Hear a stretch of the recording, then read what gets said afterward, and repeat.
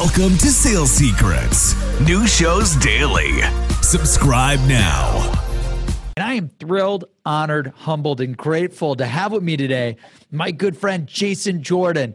Jason is a recognized thought leader in B2B selling and management. He's one of the most sought out sales management speakers and writers for the Harvard Business Review, Forbes, Entrepreneur, Salesforce.com, and many more. And I know Jason best from his best-selling book, Cracking the Sales Management Code and Sales Insanity. Two different books that he published. He conducts ongoing research to the advanced discipline of sales management and execution. In his day job, he's the leading partner at Vantage Point, where he's coaching clients such as General Electric, FedEx, Samsung, HP, and numerous other brands to maximize sales. Jason provides sales expert management coaching and execution tips, best practices, strategies, you name it. Jason, thank you so much for joining us today. If you had to go back in time to when you were first starting to sell, if you had to hire someone and give them one secret written on one page, well, in this book, it's going to be 5 pages, but what is your top sales secret? You know, the first one is focus on the right opportunities and the right customers. I mean, you can, again, as I said, with the same skill level, with the same tools, with everything else equal, if you chase better deals and better customers, you'll win more often and make more money. You just can't overstate the importance of focusing on the right things. You know, the other one that we didn't really mention is it occurred to me about halfway through my career that selling is really the wrong way to think about what we do. You know, it really is about, it's not about the sales process, it's about the buying process. And if you think about it in the most simple possible terms, a salesperson is there to facilitate buying. And we get so caught up on sales activities and sales processes and sales tools that we think our job is to execute from the sales perspective. And in reality, all we're supposed to do is just hold the buyer's hand through each step of the process and make sure that they have what they need to go to the next step of the process. So, okay, buyer, what do you need here to go to the next step? Okay, fine. Now we're at the next step. Buyer, what do you need? And I had a client one time, he was a brilliant guy. He said, I don't even train my salespeople how to sell. He said, I train my salespeople how their customers buy. And he said, if they understand how their customers buy, they're smart enough to figure out the selling part. And so I think that, you know, the other secret here is it's not about your activity. It's about making sure that the seller continues to move, holding your hand down the process. You know, you shift your thinking to, okay, if I'm the buyer right now, what is it that I need? Do I need information? Do I need comfort? Do I need negotiation? What is it I need? I think we just lose sight of the fact that this is all about the buyer. And it sounds trite and quaint when you say it like that.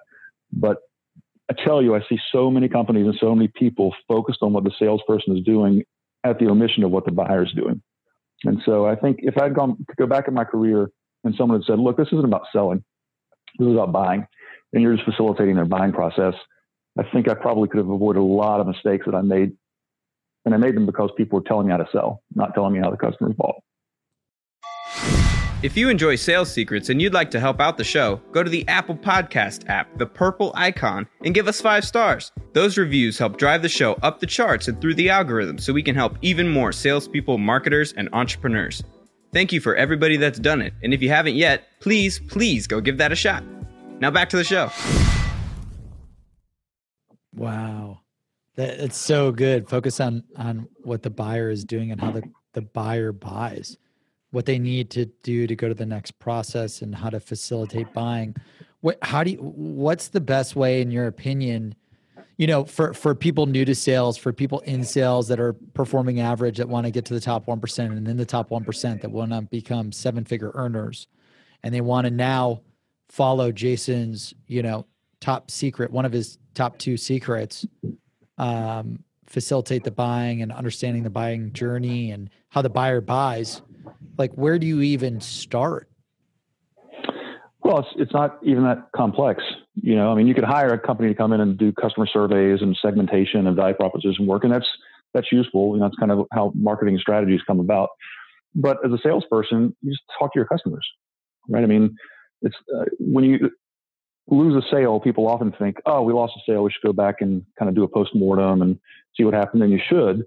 But we've learned just as much from asking customers right after we won a deal why we won it. And so the things they say are interesting. They tell you about, well, I had this need, and your competitor didn't really address it, and the process zigged and zagged, and here's what went. So I would say just interview your customers and interview the people that could have been your customers, and ask them, how did the process go down on their side, and what things were they considering as they looked at you versus competitors, and at what point did they decide to go with you, and what were the who were the buyers that really made the decision, and what were the key messages, and if you lost, if we went through this again, what could we have done differently? What did the competitor do to outperform us in this buying cycle of yours? And customers will tell you. Especially after you sell them something, you have this honeymoon period before you actually have a chance to screw it up. And you just go in and say, hey, look, this is just something we do. And you'd be surprised what comes out of customers' mouths when you just ask them a simple question.